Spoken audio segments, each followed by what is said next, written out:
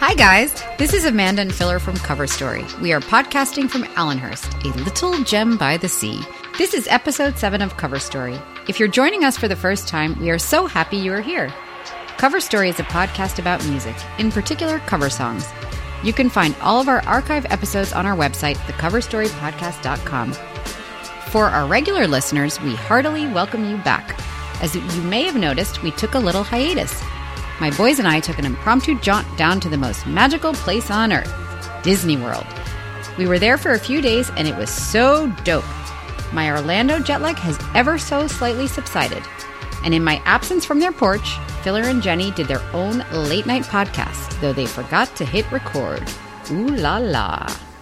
I am joined, as always, on our porch studio by my co-host Filler and his lovely wife Jenny. You may not know this, but back in the day, Filler used to be a bartender. Well, he has tended up some bar this evening for me. I am drinking the most delicious drink. It's a French blonde. For those so inclined to shake one, it's equal parts vodka, freshly squeezed grapefruit juice, and elderflower. There is a nice lemon moon floating on top, making me feel warm and happy. Hey, Filler, do you ever have deja vu? I don't think so, but I could check with the kitchen. Today's episode, Heavens to Betsy. I don't know where to start.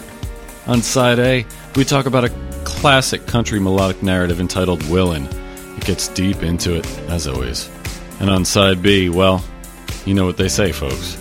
You can take the boy out of Manchester, but you can't take the Manchester out of the boy. If you know us, you know who we're going to be analyzing. If you don't, the band is a band with the most ordinary name, and the song yearns deeply for your attention.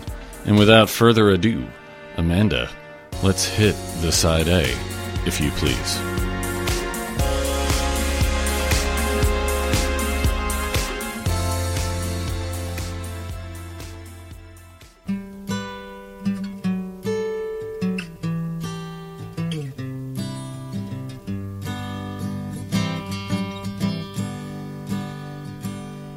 Been worked by the rain, driven by the snow, I'm drunk and dirty. Willin' is a song written by the guitarist and singer Lowell George in 1970 and was a mainstay of the band Little Feat. The song is about a truck driver in the American Southwest who makes some extra cash smuggling cigarettes and transporting Mexicans illegally across the border. In the liner notes of the 1993 album As Time Goes By, The Very Best of Little Feat, music journalist John Tobler wrote that Willin' quickly became a favorite among American truck drivers, many of whom continue to regard it as the anthem of their profession. Although the band never had a charting signal, this is arguably their best-known song. Linda Ronstadt recorded this on her 1975 album Heart Like a Wheel. While Ronstadt is certainly versatile, it's hard to imagine her at the wheel of a rig hauling freight or contraband across state lines. The opening line, in which the narrator describes himself as being warped by the rain, is one of my favorite opening lines of all time. I suppose the song can be viewed as a metaphor for life, and life is about learning how to weather and navigate life's storms. The storms can warp us, and they can drive us. They come and go and often leave us searching for something or someone. At some point in our lives, if we are lucky enough, we all find our Alice, the one we are looking for in the headlights when we're out there on our own. Life is often referred to as a journey, and we all have our personal Tucsons. We go through our lives via different vehicles, like driving every type of rig that's ever been made. And sometimes we take the shortcuts. We take the back roads so we don't have to get weighed. Most of us need something to sustain us through that journey, whether it's weed, whites, or wine. Most importantly, through life's peaks and valleys, we're all willing to pick ourselves up and put one foot in front of the other. Perhaps this metaphor is what inspired Tom Petty and the Heartbreakers to debut their cover of Little Feat's Willin' during their 5-night residency at the Beacon Theatre in May of 2013. Whatever the inspiration, Petty was no stranger to themes of journeys and traveling. In a review of Tom Petty's last solo album, Highway Companion, which was released in 2006, Sven Phillips of Glide magazine writes, Petty revisits the myth of the open road as if to wrestle one more time with an ancient metaphor. Once eagerly riding into the great wide open, Petty's characters are now drifting down the highway, lost in a world of uncertainty. Most songs on Highway Companion are moody and down-tempo, sparse, and minimal in arrangement. The powerful Saving Grace opens with a hard-edged Bo Diddley blues and sums up the overall sentiment. And it's hard to say who you are these days, but you run on anyway.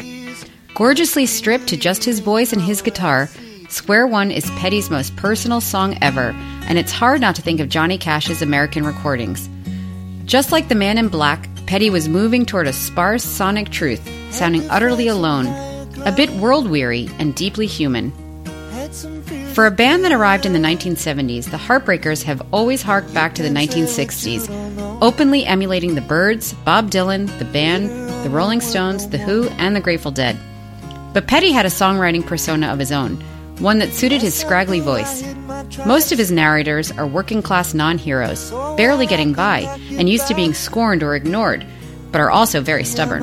Petty's crawling voice and easy pacing was part of his allure. Though his calm, clear-eyed delivery suggests a series of ellipses, he was perfectly at ease with his pacing.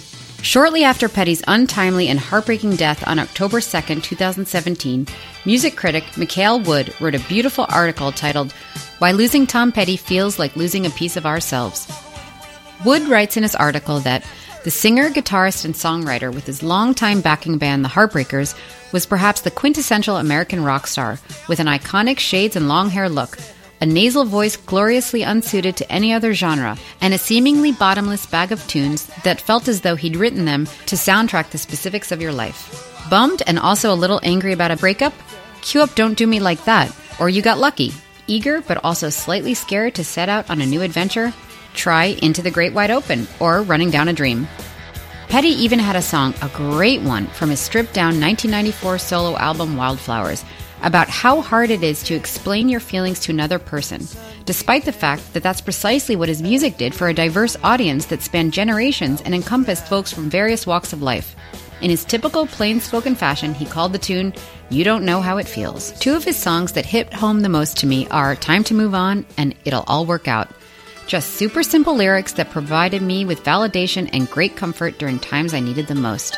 Born and raised in Florida, where he started out with the band Mudcrutch, Petty didn't take long to hit the stride after he moved to Los Angeles in the mid-1970s and relaunched Mudcrutch as Tom Petty and the Heartbreakers. The group's self-titled debut, released in 1976, contained two of his most enduring songs in American Girl and Breakdown, both of which showcased his ability to synthesize the music of his influences, from Little Richard to Elvis Presley to the Beatles to Johnny Cash, an original material as catchy as it was emotionally legible. She was an American girl raised on promises, he sang over a jittery yet irresistible groove. She couldn't help thinking that there was a little more life somewhere else. Who couldn't relate to the hope and the threat of disappointment in lines like those? 3 years later, the Heartbreakers found commercial success to match their easy likability with 1979's Damn the Torpedoes, which sold millions and spawned additional rock radio staples like Refugee and Don't Do Me Like That. Decades later, Randy Lewis, a music critic and reporter for the Los Angeles Times, interviewed Tom Petty to discuss the 2010 release of Tom Petty and the Heartbreakers' penultimate album, Mojo. In the interview, Tom Petty explains, "The band has kind of matured into something else," he said, more with the air of an impartial observer than you might expect of the man who has fronted the band on and off for 35 years. "This is more the way we played for ourselves when the heat's off. This is what it sounds like. And I thought, number one, it could be more fun, and number two, it would just be truer to what we really are at the moment. They're ridiculously a good band. I'm still sometimes awed by them. And why not? If Petty is the quintessential American rock star, the Heartbreakers have emerged over time as arguably the quintessential American rock band, endearingly human and consistently in touch with the fundamentals of rock and roll. The Heartbreakers are the definition of what a real rock and roll band is supposed to be," said Jim Ladd, the veteran rock radio DJ. "They started in a garage in Gainesville, Florida, and stuck it out through all the hard times, and they never lost sight of their goal, which was, I think, for them, not to be celebrities, but to be great musicians. They've been playing together since they were teenagers, the many ups and downs they've weathered together, famously suing their record company while working on Damn the Torpedoes, a 1987 arson fire that destroyed Petty's Encino home, Petty's loyalty testing recordings apart from the band, and the 2003 death of bassist Howie Epstein forged a band of brothers bond that Petty clearly prized." Petty goes on to explain in his interview with Lewis, "The thing about the Heartbreakers is, it's still holy to me," he said with no air of loftiness or pretense. "There's a holiness there. If that were to go away, I don't think I would be interested in it. And I don't think they would. We're a real rock and roll band, always have been. And to us, in the era we came up in, it was a religion in a way. It was more than commerce. It wasn't about that. It was about something much greater. It was about moving people and changing the world. And I really believed in rock and roll. I still do, he said. I believed in it in its purest sense, its purest form. It's unique to have a band that knows each other that long and that well. I'm just trying to get the best I can out of it, said Tom Petty, head heartbreaker, as long as it remains holy.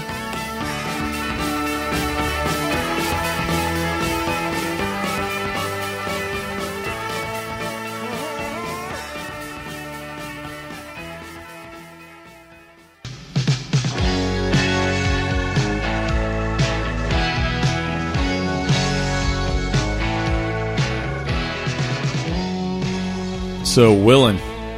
Willin'. So, I think that we both agree.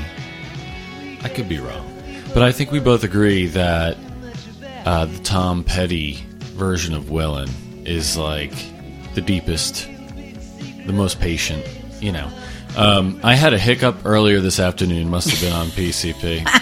But, Yeah. but I think I'm right now. I think my mind is right now. I hope so, because I was concerned. Yeah. I was concerned, Jack. Maybe I was just looking for attention. I don't know.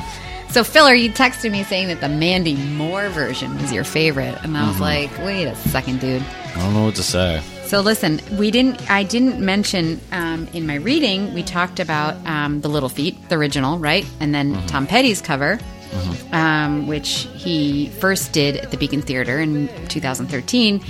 Cool. But thanks to you, I fell down a Greg Allman rabbit hole. Jenny and Filler you guys were like the last people on my porch over the summer, and you played Multicolored Lady. Yeah. I got to give a shout out to Bassman on this one. Okay, Kato Caitlin, that song is that's dope. right. Bassman, Euclid Ave, because he put me on Holla. to this record. And there's like a bunch of great songs on that record, but Multicolored Lady is like one of the top 3. Yeah, so good. So when you play that for me, I instantly, with like in the first few seconds of the song, I loved it. And I then fell down a Greg Allman rabbit hole, which led me to Southern Blood, which was the last album he recorded before he died.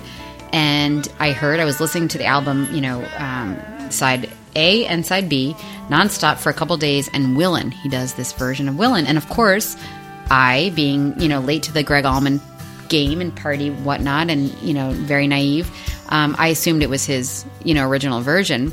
And then a couple days later, I was listening to the radio, and this dude from 104.3, the classic rock station, played Tom Petty's version, the live version from Fonda Theater out in L.A., and I was like, wait a second. So Greg Allman's covering Tom Petty, and then that's where I discovered that it was The Little Feat. So thank you for getting me down this rabbit hole. It was a happy mistake. It was a happy mistake, and I love that rabbit hole. Which, by the way, I've got to talk about, since we're talking about rabbit holes, and I don't know if you know this about me, Jenny, but I have a tattoo. I have a tattoo of, you probably don't know this either, of Alice from Alice in Wonderland.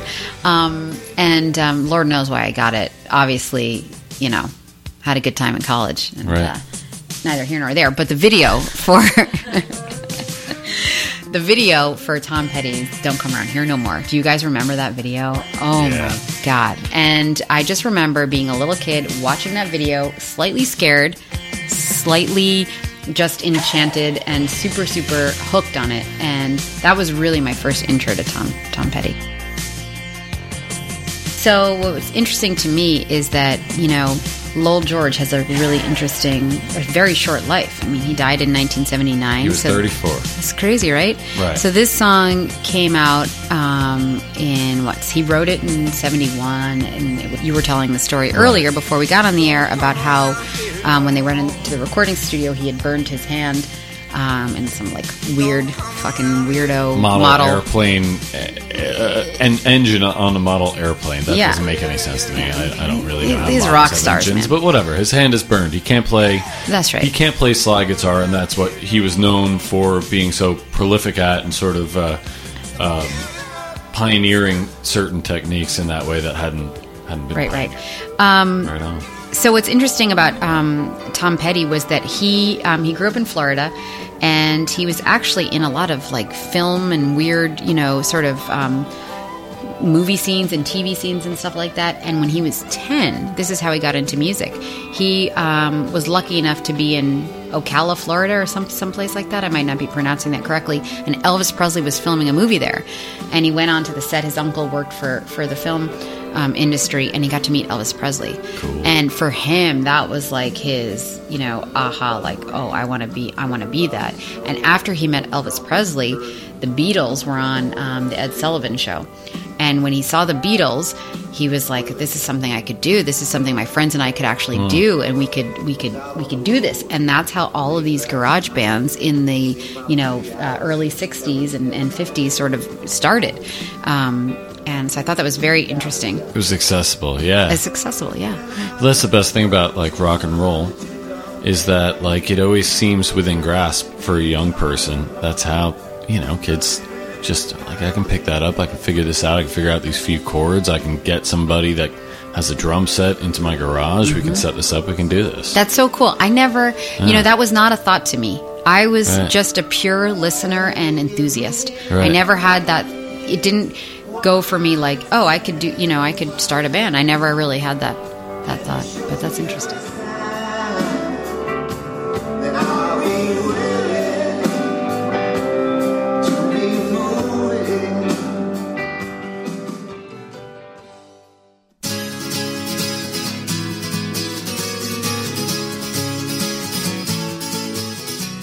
Writer's block. A lot of howling nonsense would be avoided if, in every sentence containing the word writer, the word was taken out and the word plumber substituted. Do plumbers get plumber's block? What would you think of a plumber who used that as an excuse not to do any work that day? The fact is that writing is hard work, and sometimes you don't want to do it, and you can't think of what to write next, and you're fed up with the whole damn business. Do you think plumbers don't feel like that about their work from time to time? Of course, there will be days when the stuff is not flowing freely. What you do then is make it up. I like the reply of the composer Shostakovich to a student who complained that he couldn't find a theme for his second movement. Never mind the theme. Just write the movement, he said. Writer's block is a condition that affects amateurs and people who aren't serious about writing. So is the opposite, namely inspiration, which amateurs are also very fond of. Putting it another way, a professional writer is someone who writes just as well when they're not inspired as when they are, laments author Philip Pullman. If you want to be happy, find something you're good at and make it your life, whether it's being a train driver, architect, or whatever. There's a lot to be said for being an expert at something. Guitarist Johnny Marr of The Smiths. The Smiths were an English rock band formed in Manchester in 1982. The band consisted of vocalist Morrissey, guitarist Johnny Marr, bassist Andy Rourke, and drummer Mike Joyce. In 1982, Marr was an 18-year-old clothing shop assistant looking for a singer to form a band. On suggestion of a mutual friend, he sought out the elusive and reclusive Stretford poet, Stephen Patrick, otherwise known as Morrissey. He knocked on his front door and suggested they form a band.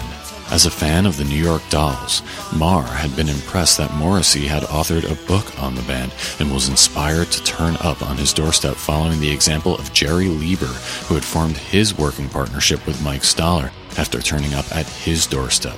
The two were instantly enthralled with each other, and on their second meeting, they planned the Smiths in great detail. They planned the label they would sign to, Rough Trade, the record sleeve designs, and even the color of the label on their debut single.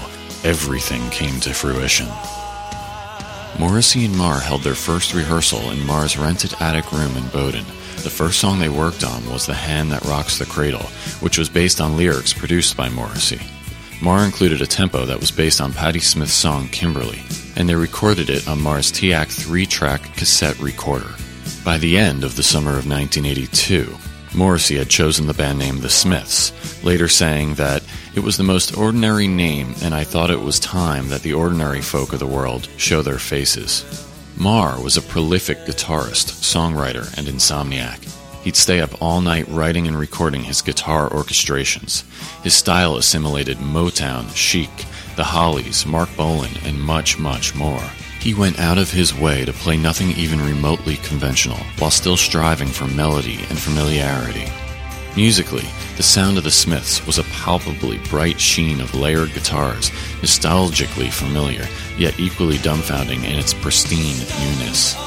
The songs were big and urgent, but bent together with nimble flair, while Morrissey's unconventional rock croon floated effortlessly over Marr's meticulously sculpted melodic instrumentals, a juxtaposition of execution and content, ungrounded and floating with ease, carelessly, with the words that cared too much and a sense of humor that cleverly took shots at one's own world of easy melancholia. Marr and Morrissey formed the Smiths as a songwriting partnership in the great Brill-building tradition of Lieber and Staller. His ambition, first and foremost, was to write great music. As a composer, Marr's greatest Smiths triumphs were those which weaken the knees with melancholic splendor, half a person, oscillate wildly, last night I dreamt that somebody loved me, and their most celebrated, there is a light that never goes out. As a player, Marr's greatest achievements were those which smacked the gob with their sonic ingenuity. The shuddering How Soon Is Now, the Devil's Jig of Big Mouth Strikes Again, and the wah-wah storming of The Queen Is Dead. By the time the Smiths disbanded in 1987, they'd made 4 classic albums: 1984's The Smiths, 1985's Meat is Murder, 1986's The Queen is Dead, and 1987's Strange Ways, Here We Come. In addition to 17 singles, one of those singles, the epic William, It Was Really Nothing, released in 1984, was accompanied by a B-side entitled Please, Please, Please, Let Me Get What I Want. Good times for a change. See, the luck I've had can make a good man turn bad. Can make a good man turn bad. So please, please, please. One of their early cult successes in America, reaching a new high school audience when Ducky moped to it in Pretty in Pink, Please, Please, Please is Marr's acoustic Celtic waltz, complete with mandolins at the end, reflecting the Irish immigrant heritage of all 4 band members. As for Morrissey, it's a classic he kept rewriting his whole life, from I Know It's Gonna Happen Someday, to My Love Life, to Now My Heart Is Full. In the years that followed, it became one of the most well-known Smiths songs and has been covered by numerous other artists. Maybe the best-known cover is an instrumental version by the Dream Academy, made famous in the Art Museum montage in John Hughes' Ferris Bueller's Day Off. The 3 main characters of the film, Ferris Bueller, Sloane Peterson, and Cameron Fry, go into the museum together and look at several paintings. At the conclusion of the scene, Cameron ends up staring at a particular painting focusing on a woman and her daughter. There are several back-and-forth shots of Cameron looking deeper and deeper into the painting.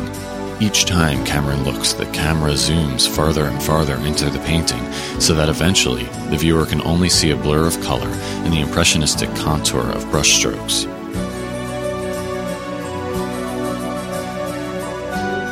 The Dream Academy was known for incorporating orchestral instrumentation into their brand of 1980s pop music: woodwinds, strings, timpani, and so forth. What is striking about their cover is how well the instrumentation lends itself to Johnny Marr's original composition, bringing to light the understanding that Marr was far more than a traditional guitarist writing guitar music. He was a composer thinking well outside of the parameters of 2-chord rock, yet he had the eloquent and rare sensibility to venture just far enough to achieve originality while remaining close enough to connect with the common listener, to straddle that fragile line of uniqueness and accessibility. That is how the Smiths played, how they thought, how they dressed, how they looked. Their music was everybody's music, whereas previous generations often put themselves above the listener and created an image of detachment, false masculinity, or condescending entitlement. As Morrissey said of the Smiths, again, it was the most ordinary name, and I thought that it was time that the ordinary folk of the world showed their faces. Respect for one's craft. Johnny said it on the onset. Find something that you're good at and make it your life, whether it's being a train driver, architect, or whatever. There's a lot to be said for being an expert at something. The Smiths only existed for 5 years as a unit, but their aversion to bullshit, their prolific nature, and their sheer drive and determination left us a transcendent book of music, a blueprint for focus, work ethic, sincerity, and truth. Johnny Marr was 23 years old when the Smiths disbanded, already a lifetime under his belt, and a lifetime ahead.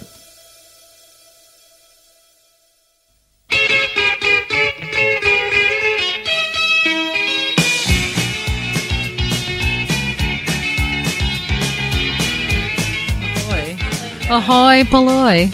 Ahoy, polloi, yes. It's Groundhog's Day. Holla! I had to get that out. I'll tell you where we start. Okay. We start when I was in 6th grade, and I was walking down the stairs in school, and I couldn't stop singing Girlfriend in a Coma. Right. And 106.3 was the your sister Rennie. Yeah, it was alternative rock. It was the best. Sure. But it was it was what made me cooler than the people I knew that didn't live around here, because I turned them on to so many bands. And my sister Rennie, she had a Honda Civic, and I think she bought it from your dad. I'm sure. To be honest. Holla. It was her first car. She was 17. And she's driving me around. I'm like 11 or 12.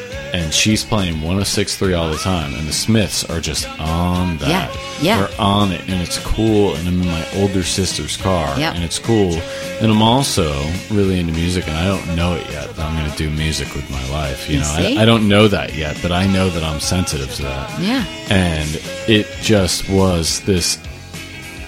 The Smiths were just this other sound. They were this other sound. They were this other sound. It's like this little jingle jangle in your ear that's just so calming and comfortable, and you know it, but you don't know it. And I feel like the people... It's really familiar. Yeah. But you've never heard it before. That's it. How do you do that? Fuck if I know. It's lightning in a bottle. It's lightning in a bottle. I tell you. And there's some people out there that don't like the Smiths, right? They're very strong and quick to say, I don't like the Smiths. That's fine. That is fine. I'm not trying to convert anyone, but I feel like you big dummy. Like you're just, you know what I mean? You're just not listening. Divisiveness is like the sign of something coming from a sincere place, though, too, right? Yeah. Your reading of mentioning Ferris Bueller and the fact that the cover of that version is in Ferris Bueller is very interesting, right? To me. Yeah, as a kid, I knew the Smiths because of my sister Rennie, but I always noticed a similarity between the two, and I didn't put two and two together. But I mean, that's so Cameron's theme song, right? Throughout the whole movie, that's like the essence of Cameron in that. Cameron, if there was a sequel, Cameron was going to only come into his own as a college man, and adult. I mean, he probably. if anything, Ferris was going to become less cool. Right. That's how it would be. That's how it works, right? And I love Ferris. I wanted that vest. Ferris. Well, Tom Petty wore the vest. So when we were dancing out in the living room last week, I played you guys that Jeff Buckley cover, and I just wanted to read you, a little blurb about it. And it's his cover of "I Know It's Over," and it says, "No list of Smith covers could be complete without Jeff Buckley. Famously lauding the group, the late troubadour turned 'I Know It's Over' into a concert staple. Using Mars' simple, delicate arrangement as a framework, Buckley painted generous vocal renderings on top, a testament to Morrissey's ability as a vocalist. Buckley's octave-soaring abilities are reined in to focus on pure feeling." And I guess that's what, Cover Story and what we're talking about, these cover songs and his cover of it. It's really beautiful, but he takes what Morrissey did so well, the vocals, and he's able to bring his own sort of story to it, which he did with Leonard Cohen's Hallelujah. Do you know that song? Oh my God, the cover is amazing. There aren't too many Smith covers of Smith songs that I really appreciate, but I do like that one. It's very hard to cover the Smiths. Yeah. It's very hard to sing like Morrissey. It's very hard to play guitar like Johnny Marr. And that's why that Jeff Buckley cover is beautiful, because it's like it sounds like the Smiths, but it's Jeff Buckley singing. It's really beautiful. Absolutely. Really beautiful. So Johnny Marr, back to how we were talking about Tom Petty and what sort of got him into rock and roll was when he first met Elvis Presley. I want to get that book that you let me borrow, autobiography, and thank you for lending it to me. I'm almost done. But it was published. When did he publish this? 2 years ago, maybe. Yeah, 2016. Okay. There we have it. And fresh. It's new. what I love, which is so similar to if you read Malcolm Gladwell's The Turning Point. I have. It's fascinating, Actually, right? I have. Pardon me. Books, yeah. It's not The Turning Point, it's Outliers. Yes, Outliers was the first one I read. Okay, so Outliers. So right on, yeah. Right?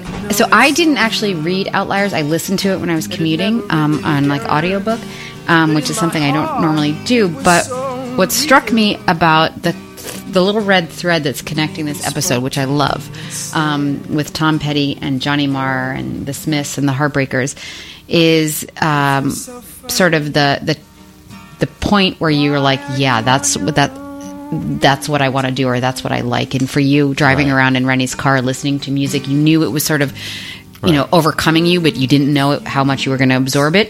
Interesting. So his first chapter of this book, which I love, it's so simple, and it's Outliers, right? And you got it. I know it well, yeah. It's called Emily's, Chapter 1. I stood outside gazing up on one of those mornings when the sun scorched the pavement and Mancunians used to say, it's cracked the flags. It was summer 1968. I was nearly 5 years old, so just my boy's age, right? Which is crazy. Nuts. Okay? And every day we would walk past Emily's corner shop, and my mother would have to stop and wait while I stared up intently through the window at the little wooden guitar leaning on the shelf between the mops, buckets, and brooms.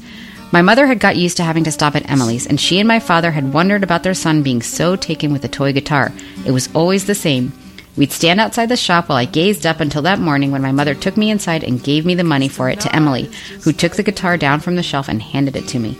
From that moment, I got my first guitar. I had it with me wherever I went, carrying it around the way other kids carried their toy fire engines and dolls. I don't know why I had to have it, but I was besotted with it. And from then on, I can't remember a time when I didn't have a guitar. And that just really struck me. The kid is only 5 years. This is Johnny Marr, only 5 years old. Of memory, yeah. It's beautiful. It is. Yeah. Yeah. Outliers, the Smiths. They're outliers. Doing what you love in life for your life is a childlike sensation every day. Yes. Right. That's beautifully said in that. Thank you. Yeah. Cheers. Love is natural and real, but not for you, my love.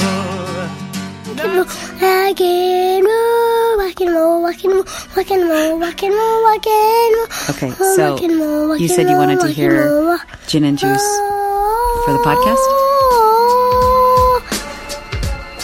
Thank you for spending Groundhog's Day with us. And I'll tell you something about this goddamn town. This is pitiful. 1,000 people freezing their butts off waiting to worship a rat? What a hype. Groundhog Day used to mean something in this town. They used to pull the hog out, and they used to eat it. You're hypocrites, all of you. Thank you for listening to The Cover Story. We hope you enjoyed episode 7. Please take a moment to subscribe to our podcast on iTunes or Stitcher. We look forward to taking you with us on our journey to London next week, where we dive into one of the most ambitious covers of a band that pioneered the next generation of rock and roll. Until next time, look out streets, here we come.